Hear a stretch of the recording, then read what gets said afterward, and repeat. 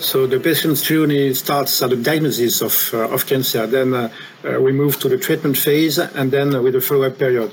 There are three options. The first one is the best one, of course, with the remission, and then the curative setting. The second one is the progression of the disease, and that runs to the end of life. But we also have today the chronicity period, the chronicity phase. For example, with the immunotherapy, giving patients a chance to live for years.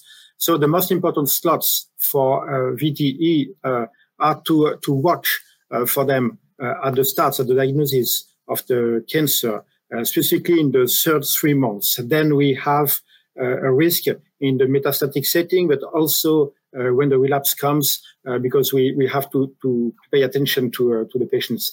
So we also need to assess the patients at each time, at each moment of the journey, regarding to the cancer type, to the blood results, but also to individual risk factors. For example, with the Corona score that can assess the risk of VTE. So multidisciplinary approach is really important, specifically in supportive care in cancer. It gives the patients the global support with skills, but there is a crucial need to communicate on CAT, on cancer-associated thrombosis, and also to pay attention to the risk factors, but also to the treatment monitoring.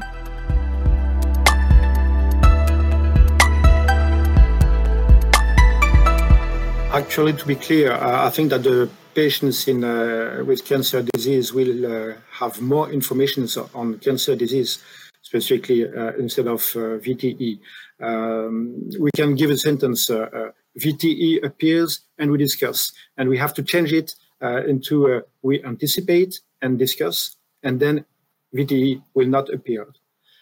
So what are the needs of the patients in terms of communication? I think that he needs information on efficacy, but also on safety of the treatment of anticoagulants. And we have to deliver him information on adherence correlates with the risk of VTE relapse if there is a bad adherence to the treatment, to the anticoagulation.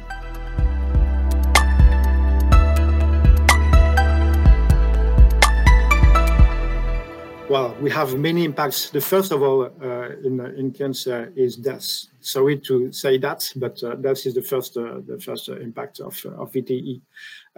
Then we also have ICU stay, emergency visits, unscheduled visits. We also have a delay in treatments, in anti-cancer treatment, and maybe with a change of treatment and an impact on the efficacy of anti-cancer therapies. Then there is a risk of decreased score of quality of life, but also anxiety, breathlessness. So it's really crucial, again, to inform the patients and to assess the risk and correctly treat him and prevent him.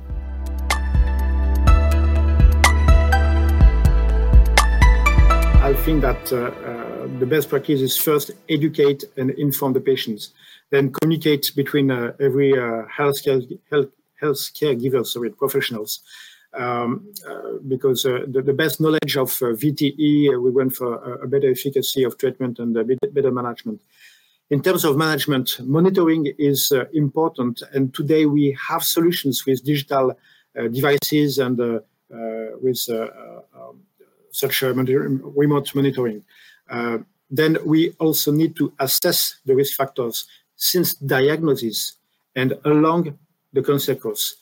We need evaluation of the patient's risk. We need to evaluate the relapse of the cancer and then the relapse of the VTE and the risk of hemorrhage. So educate, monitor, and assess the risk factors along the cancer course.